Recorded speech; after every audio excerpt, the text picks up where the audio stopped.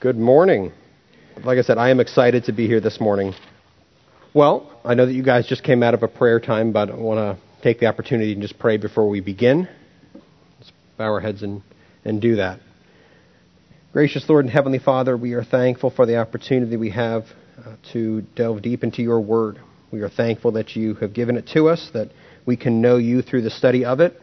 And I pray, Lord, that this time you would bless, you would show us what it is you want us to learn, and I pray that we would respond with open hearts and attitudes of obedience to you. I pray, Lord, that you would be glorified today and every day. In your Son's name we pray. Amen. Well, this morning what I want to do is I want to take a look at a passage of Scripture from the book of Colossians. So if you have your Bibles or you have a Bible app on your smartphone, go ahead and tap your way to Colossians chapter 1. In his commentary on Colossians, Bible teacher R. Kent Hughes records an account involving the World Columbian Exposition and that of the evangelist D.L. Moody. Hughes writes, almost 100 years ago, in 1893, so he didn't write this yesterday, the Columbian Exposition was held in Chicago, and an astronomical number of people, especially in those pre-automobile days, some 21 million people, visited the exhibits. America, and in particular Chicago, which had risen phoenix-like from the Great Fire of 1871, was showing off to the rest of the world, and the show was good. Among the featured of the Columbian Exposition was the World Parliament of Religions, in which representatives from the world's religions met to share their best points, perhaps come up with a new religion, one of interfaith. D.L. Moody saw this as a great chance for evangelism. He commissioned evangelists and assigned them to preaching posts throughout the city. He used churches, he rented theaters, he even rented a circus tent to preach the word. Moody's friends wanted him to attack the Parliament of Religions, but he refused, saying, I am going to make Jesus Christ so attractive that men will turn to him. D.L. Moody knew that preaching Christ preeminent as the peerless, supreme, all-sufficient Christ clearly presented would do the job. And indeed it did. The Great Chicago Campaign of 1893 is considered to be one of the greatest evangelistic works of Moody's celebrated life, and thousands came to Christ. Now, we understand in salvation that this is entirely a work of the Lord. Nothing we can do can persuade someone to come to know Christ. This is an act of God moving in the heart of the elect. But Moody had the goal of showing people Christ as he is. Not as some greeting card Jesus, one who looks very somber and calm on the cover of a greeting card, or as a Jesus painted on a prayer candle, very stoic and mostly Anglo-Saxon for some reason. Moody wanted to present Jesus as the Bible presents him, as the living God of the universe, the one who is above all things. He is above all creation. He is above all angelic beings. He is above all created beings. Everything is subject to him. Moody's goal was to show people that Jesus, there's an emphasis there I missed, and acknowledge that there was no other place to go. This approach, though, is not unique to D.L. Moody. This is the approach the apostles took in the early church to present Jesus as he truly is, as he is first place in all of creation. Now see, back in the time of the apostolic church, Gnostic beliefs had begun to creep into the New Testament church and began to corrupt doctrine. Gnostic teachers taught that Jesus was merely one of many thousands of emanations from an unknown God. Jesus, according to them, was merely a stepping stone to knowing this unknowable God, this God of secret knowledge. Certainly not as he proclaimed himself to be the way, the truth, and the life. The apostolic church knew differently. This is because they knew and believed in the Jesus as is presented clearly in Scripture. And they understood that Scripture is all about Jesus.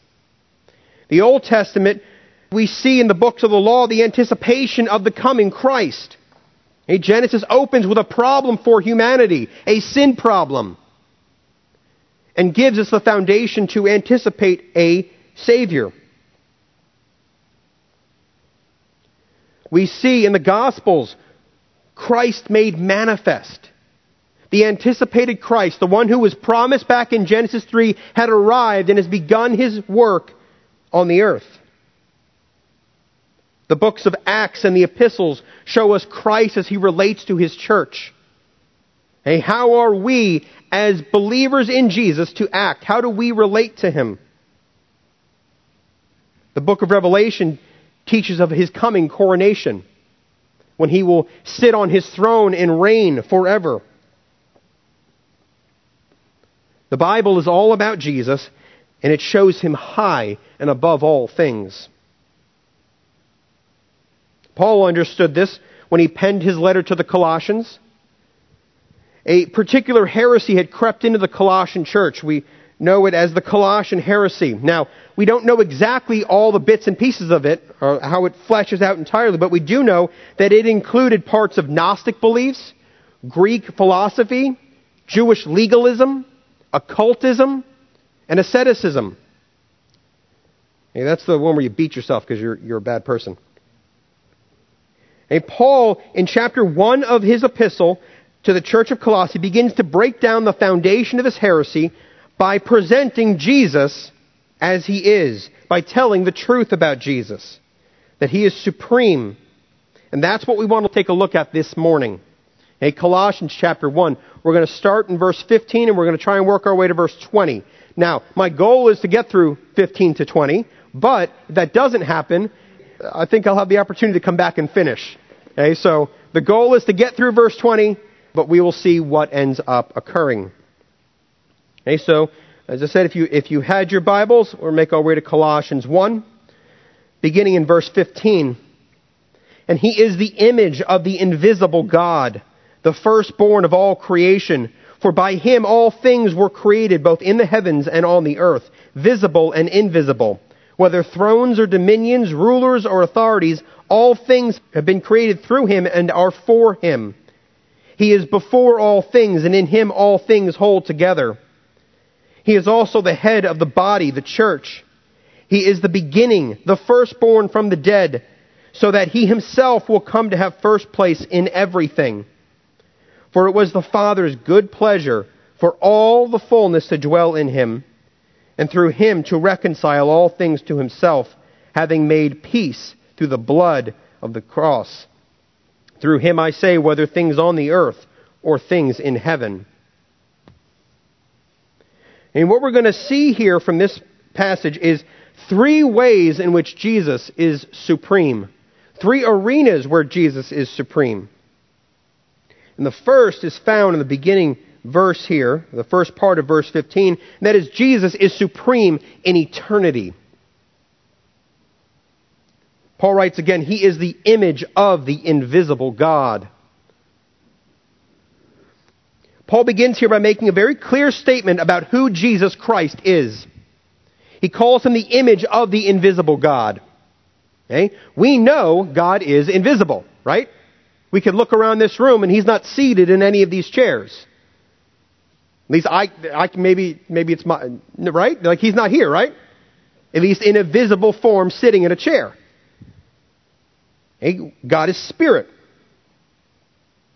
Now, if that observation wasn't enough, the Bible testifies to the fact that God is not visible by human eye. 1 Timothy chapter 1, verse 17. Now to the King eternal, immortal, invisible, the only God. Or Hebrews 11:27. For by faith he left Egypt, not fearing the wrath of the king, for he endured as seeing Him who is unseen. God is unseen. John 1:18 affirms this when it says, no one has seen God at any time. And John finishes this in verse 18 where he says, the only begotten God who is in the bosom of the Father, He explains Him. Jesus is, as John writes, the literal exegesis of God.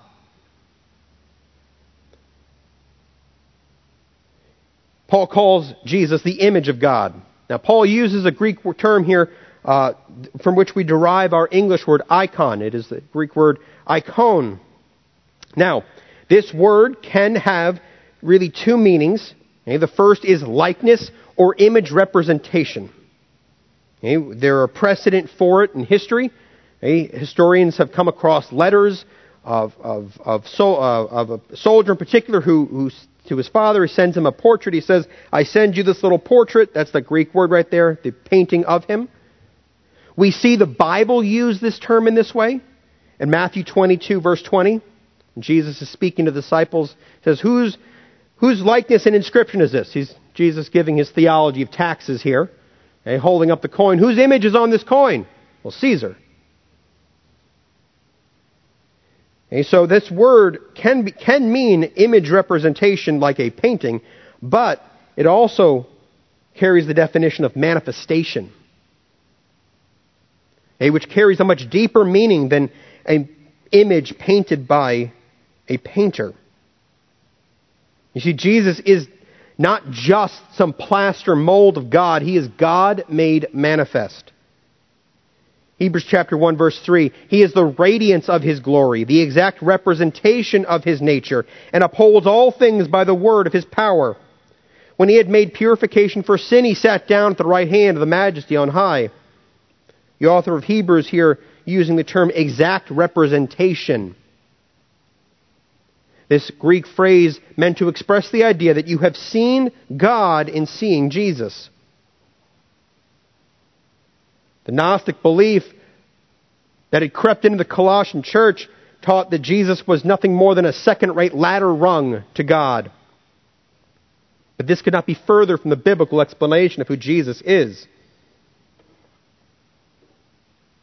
Now, some have made the argument, well, of course Jesus is the image of God. Aren't we created in His image too? Jesus was a man. We're humans. We're created in His image too, right? Okay, well, yes and no. 1 Corinthians 11:7 says that for a man ought not cover his head since he is the image of the glory of God. Genesis 1:26, probably a more famous passage on this, is God speaking to Himself when He says, let us make man in our own image. Okay, and in our own likeness. Let him rule over the fish of the sea and the birds of the air and the cattle. Verse 27, so He created mankind in His own image, male and female, He created them. Now there's a lot in there, not the least of which for some reason is a super controversial topic of male and female. For some reason that's controversial these days. Okay, but the idea here is that man is created in the image of God. This is different, however, than how Jesus is the image of God. You see, we do not possess the moral image of God. MacArthur, in his commentary in Colossians, stated it this way, although man is also the image of God, man is not the perfect image of God. Humans are made in God's image in that they have rational personality. Like God, they possess intellect, emotion, will, by which they are able to think, feel, or choose. We humans, however, are not made in God's image morally, because He is holy and we are sinful. We are not created in His image essentially either. We humans do not possess His incommunicable attributes, such as omniscience, omnipotence, immutability, omnipresence. We are human and not divine.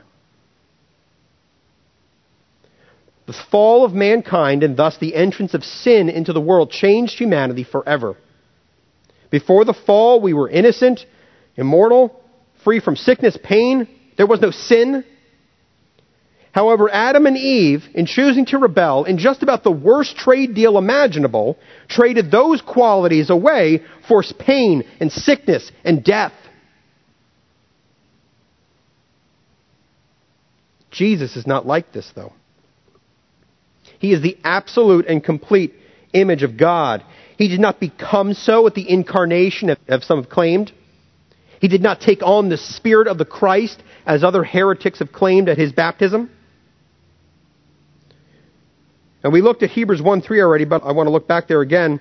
He says, Hebrews 1:3, the author writes, Jesus is the radiance of God's glory. He reflects God, not like the moon reflects the light of the sun, but like the sun would reflect the sun. They are one and the same. Jesus testified to this fact in John 14:9 when he said, he who has seen me has seen the Father. Philippians 2:6, Paul tells the Philippians, who although he existed in the form of God, did not regard equality with God a thing to be grasped. In Jesus, we see the invisible God. Because he took on visible flesh. John 1:14, and the Word became flesh and dwelt among us.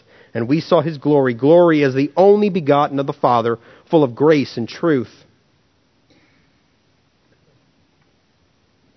Paul here in Colossians is emphasizing the fact that Jesus is complete, the complete full disclosure of God. He is God in human flesh. The fact he went out of his way to tell people this. John 8:58, he tells us, and Jesus said to them, truly, truly, I say to you, before Abraham was, I am. He uses the personal name of God as applying to himself. John 10, verse 30 through 33, and I and the Father are one, he says. And the Jews picked up stones again to stone him. And Jesus said to them, I show you many good works from the Father. For which of these are you stoning me? And the Jews answered, for good works we do not stone you, but for blasphemy, because you, being a man, make yourself out to be God. Twice, Jesus makes these claims to the Jewish people, and twice they pick up stones to kill him because they understood what he was saying. He wasn't making a claim to be from God, from the sense of being a messenger just from him. He was making himself to be God. He was stating it emphatically, I am God.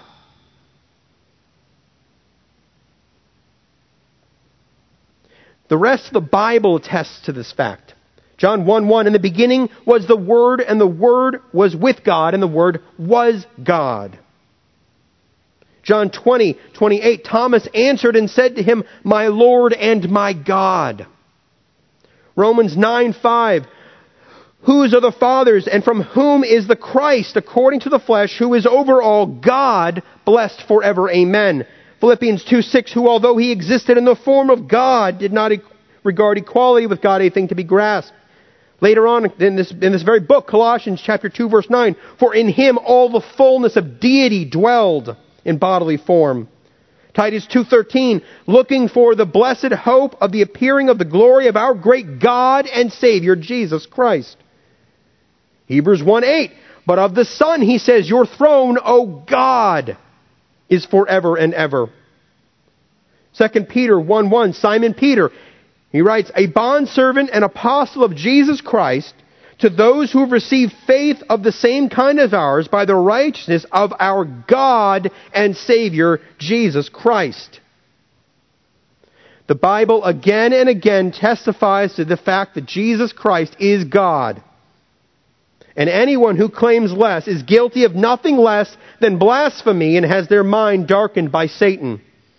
2 Corinthians 4:4, in whose case the God of this world has blinded the minds of the unbelieving so that they might not see the light of the gospel of the glory of Christ, who is the image of God. Jesus Christ is supreme in eternity because he is eternal God. He is worthy of our praise because he is eternal God. He is above all forms of systems of human creation because he is eternal God. So he is supreme in eternity.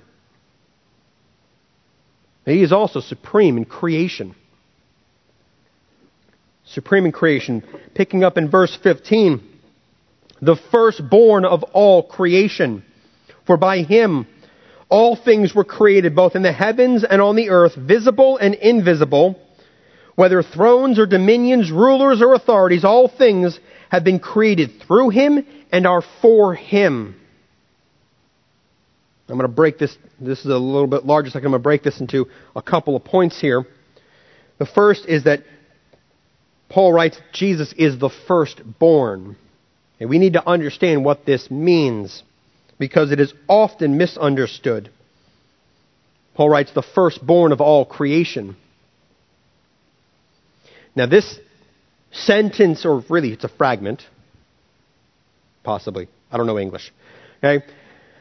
This phrase here, if we were to give it a very surface level reading of it, and give no other thought to it, could be used to express the idea that Jesus is a created being. He says he is the firstborn of all creation. However, once we engage our minds and interact with the text, we understand that there could be nothing further the case here. Modern day mainline cultic groups like the Jehovah's Witnesses, the Gnostic teachers, or the followers of Cerinthus from the Apostolic Church, or you get into the medieval ages and you deal with the heresy of Arius, all claim that passages like this express the idea of Jesus being created in some way. These groups ignore the context, though, found here, and other passages, like John 1:1, for example, that we've already looked at, which teaches clearly that Jesus created. He is God. Now, some of them will alter the text of Scripture to make their point. But again, just because you change what the book says doesn't make it true. The Greek term here used that's translated as firstborn is the Greek term prototokos, which is my favorite one to say. It rolls right off the tongue. It literally means firstborn. Now, this could mean firstborn chronologically. And there is use case of that being used in Scripture. For example, Luke 2:7. And she, that is Mary, gave birth to her firstborn son, and wrapped him in cloths and laid him in a manger, because there was no room for them in the inn. We know from looking at Jesus' family, he had half-brothers. The two very famous ones, James and Jude. But he had other brothers than that too. He had a sister too. So chronologically speaking, Jesus was Mary's firstborn child. But that is not what Paul is explaining here. There is another definition for this term which carries with it the idea of rank or position. Now we see that usage in something like a passage in Exodus 4 where it says, "Then you shall say to Pharaoh," God speaking to Moses, "Thus says the Lord, Israel is my son, my firstborn." He is not telling Moses to go to Pharaoh and say, "Hey, the Lord, his first child was Israel, and he was born to him, and he would like you to let him go." And that isn't what's being said here. It's nonsense to take that sort of a definition there. The term firstborn was a title, carrying with it the weight of the highest position. This here is what Paul meant. Jesus is as William Hendrickson put it, the one to whom belongs the right and the dignity of the firstborn in relation to every creature. He is prior to, distinct from, and highly exalted above every creature. As the firstborn, he is the heir and ruler of all. In Hebrews chapter 1, God, after he spoke long ago to the fathers and the prophets in many portions, in many ways, in these last days has spoken to us through his Son, whom he has appointed heir of all things, through whom he also made the world. The author of Hebrews highlighting the idea of being the appointed heir. That's what this is, firstborn. It is that position, that positional power, or position of prestige. Now, there's a lot of reasons to discredit the idea of Jesus being the first created being, as some have said, not the least of which is a logical argument. Here, Jesus is called the firstborn. Well, what does that imply? The secondborn, right? Well, how do you square that with passages like John 1:18, which call him the only begotten of God? How can you be both the firstborn, again applying a secondborn, and the onlyborn? That doesn't mesh. Logically, it doesn't make sense. You need to throw out passages which sort of gum up your false interpretation of what's going on here. Okay? You got to take your penknife out, like Thomas Jefferson's 4th of July. We talk about Thomas Jefferson. Okay? And cut out that section of Scripture and throw it away. Further, if Paul meant to say that Jesus was the firstborn of creation, that he is a created being, he's actually agreeing with the heretics he's writing to refute. That doesn't make any sense. The context of this verse, even, as we will see in a moment, disagrees with this erroneous interpretation. Okay, Jesus is the firstborn. He carries the weight, the rank of highest honor. The position of firstborn carried so much weight, it gained more of the inheritance in a family. It was a venerated position. And he is the firstborn because he is creator. He's creator. Verse 16, for by him all things were created, both in the heavens and on the earth, visible and invisible, whether thrones or dominions or rulers or authorities. Okay, why is Christ meant to have highest honors? Why is he worthy of the position of firstborn? What entitles him to that? Because he is creator. He is creator. Colossian heretics claim that Christ was one of the first of many emanations, but by no means was he creator God. He came from God, and God himself came from other unknown gods. Gnostic teaching is strange if you ever get the chance to look into it. Hey, this is the position the Apostle Paul utterly rejects. Hey, Paul's position is affirmed by others who contributed to the canon of Scripture. The Apostle John, for example, John 1:3, all things came into being through him, and apart from him nothing came into being that has come into being. Also the author of Hebrews. In these last days he spoke to us in his Son, whom he appointed heir of all things, through whom also he made the world. Jesus was the agent of creation. This includes all things. Planets, stars, angelic beings, people. John and Paul, the two passages we're looking at in Colossians and back in John 1, all say that all things came into being through him. Okay? All is a really inclusive word. It's not a narrow word. It means everything, right? If I tell my kids I want them to clean up all the Legos, and they come in and they've said, I've cleaned up all the Legos, and I inevitably go into the dining room and I find Legos, we're having a different conversation. Because the word all wasn't observed. I didn't mean some. It makes no difference whether they be material or spiritual. They were created by Jesus. From stars the size of Betelgeuse, whose diameter is like 100 million miles, to the tiniest no-see-um that bites you as you're going to go out and grill later tonight after evening church.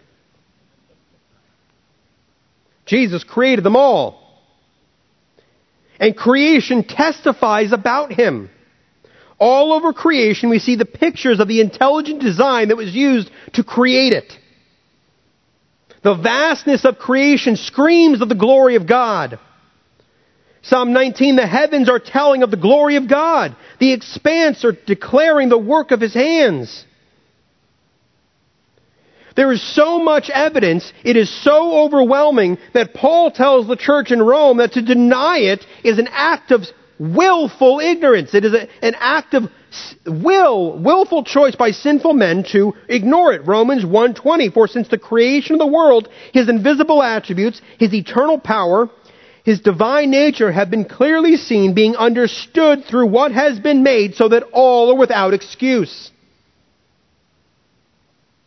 Creation testifies to his glory. Paul goes on to say he is above all thrones and dominions, rulers or authorities.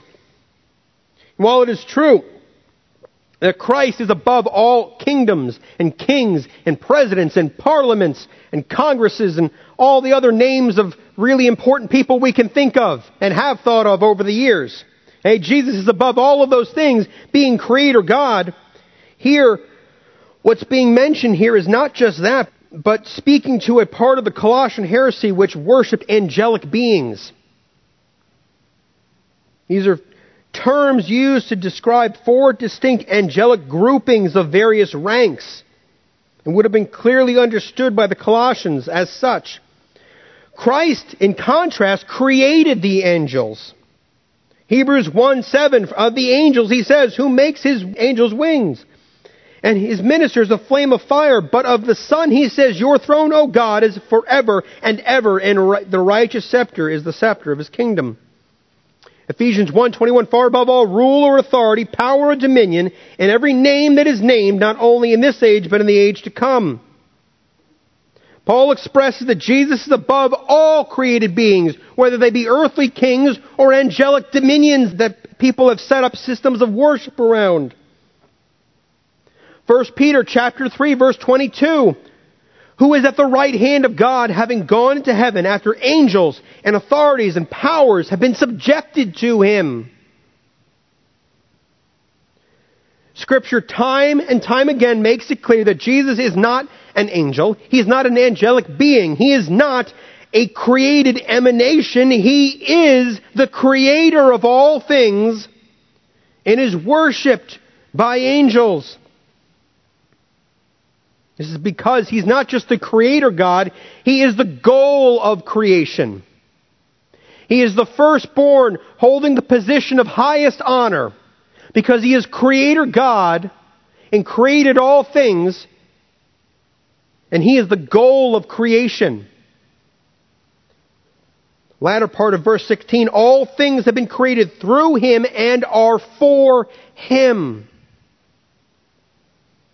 All of creation began with Him, and it will end with Him. Revelation 22:13, I am the Alpha and the Omega, the first and the last, the beginning and the end. Philippians 2:11, and that every tongue will confess that Jesus Christ is Lord, to the glory of God the Father. All things that exist now exist to bring God glory, whether they want to or not. They will in the end. Every one of us who know Jesus will one day proclaim His name in heaven, and those who did not will bow the knee before they head off into eternal condemnation. He's the firstborn. He is the Creator God. He is the goal of creation, and He is its sustainer. Jesus is the sustainer of creation. Verse 17, for He is before all things, and in Him all things hold together. Here we see Paul describe Jesus as the one who holds creation together. He cannot be subject to creation or some kind of created being if He Himself is the one who created it and is holding it together. How does that work? I created you, I'm holding you together, but I have to listen to you. What? That doesn't make any sense. That's like my sandwich saying to me, I know you made me and you were holding me together, but you can't eat me because I'm in charge. It's not how this works, sandwich. The Bible translated here says He holds all things together. This is the Greek term synestiken. It is a verb in the perfect Greek tense. Okay? Now the perfect tense in Greek is defined as such. It is a continuous action based upon a past action. Okay? And in this case, the past action was creating everything. The continuing action is sustaining everything.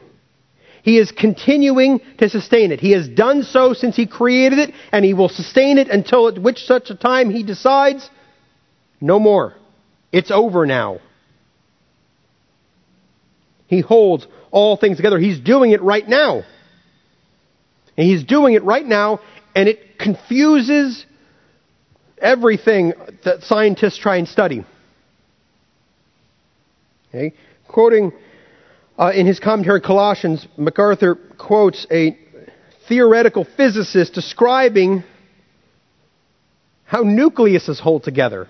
He says, consider the dilemma of the nuclear physicist when he finally looks in utter amazement at the pattern he has just drawn of the oxygen nucleus. Here are 8 positively charged protons closely associated together within the confines of the tiny nucleus. With them are 8 neutrons, a total of 16 particles, just inside the nucleus. Outside the nucleus, we got 8 electrons running around up there. But inside the nucleus are 16 tiny particles, 8 positively charged and 8 with no charge. Early physicists had discovered that like charges of electricity and are like magnetic poles. If they are like charged, they repel each other.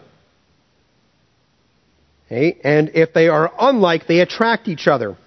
The entire history of this electrical phenomenon and electrical equipment is based upon these principles and is known as Coulomb's law of electrostatic force and the law of magnetism. Well, what's wrong here? What's inside that nucleus? 8 positively charged particles and 8 with no charges. What's holding this together? Why doesn't, he says, the nucleus fly apart? And therefore, why don't all atoms fly apart? In quoting the same scientist, whose name is Chestnut, who penned an article, he goes on to describe a test that were done in the 1920s where they smashed atoms together. Not a July 4th activity. I do not recommend that. Now, in these experiments, they determined it's actually pretty difficult to break atoms apart. And they developed a principle. The principle of strong nuclear force holds atoms together. Cool. What is that? It's strong nuclear force. Well, how does it work? Well, it's really strong. Okay, how does it work on the nucleus? Well, it's tiny like the nucleus. You have no idea, do you? No. A strong nuclear force holds these things together. A physicist by the name of George Gamow stated, the fact is we live in a world in which every object is a potential nuclear explosive. Carl Tay Darrow, another theoretical physicist, stated that all massive nuclei have no right to be alive at all. Indeed, they should never have been created, and if they should have blown apart instantaneously. What's holding things together? Strong nuclear force. What is that? It's nothing. Christ holds all things together. He is the one who takes the chaos and makes it into a cosmos. But He's not going to do this forever. There is coming a time in which He will release His sustaining grace from this world. 2 Peter 3:10. But the day of the Lord will come like a thief in the night, in which the heavens will pass away with a roar, and the elements will be destroyed with intense heat, and the earth and its works will be burnt up. Jesus is going to let go one day. Judgment will come. Until that point, we should thank God for His sustaining grace. In creation, no created thing can claim the kind of power that Jesus has. There is no system, no science that can hold all things together like He can. Now, looking at the clock, we're not making it to point 3 today. So, goal for today failed. But we will continue tomorrow. Not tomorrow. Don't come back tomorrow. Next Sunday. Seeing Jesus Christ who He is, will keep us from heresy. Jesus is the image of the otherwise invisible God. He added flesh to Himself at the incarnation. He did not lose anything in being born. He simply took on flesh, being 100% God and 100% man. He holds the highest place in all creation. He holds the title of firstborn. Nothing exists that He did not create. He is the creator of all things. He is the goal of all creation. He is the sustainer, holding it together. And when you try and think about that and how that works, that is utterly amazing. That He created us and holds us. How can we respond in any other way than to worship Him? How can anything but Him be preeminent in our life? How can anything take the awe and reverence from Him? Here's a story of a South American company who purchased a printing press from a North American company. They were having problems getting the machine to work together properly, and so they contacted this printer press company and they said, "This is broken, send us someone to fix this." And so the company does. And they look at him and they say, "This guy's too young. We want a more experienced technician to work on this." To which they received notice from the company, "No, he made the machine. He can fix it." This is true of Jesus. He created the world. He holds it together. We can and should always trust Him with what goes on here. We should not look to anything else, no scientific system, no, philosophical explanation. We should look to Jesus. And we should praise God. We have access to the power that created the universe. That Creator can interact with us. And we can know Him. And that should cause just thankfulness and praise to Him. Well, because we're not getting to point 3, let's close in prayer. Great God and Father, we are thankful to You for Your creation, for Your power, for Your sustaining grace, for Your salvation, Lord. We thank You that You have reached down when You did not need to. You reached down and saved us, Lord. You welcome us into Your family. I pray that we would every day sing Your glory and praise, that we would worship You, that we would be in awe of You, and we would allow the truth of Your preeminence to shape our interactions with one another, with family, and in worship to You. Pray right now as we go out from here that You would be with us all, that You would be glorified in our conversations today. In Your Son's name we pray this. Amen.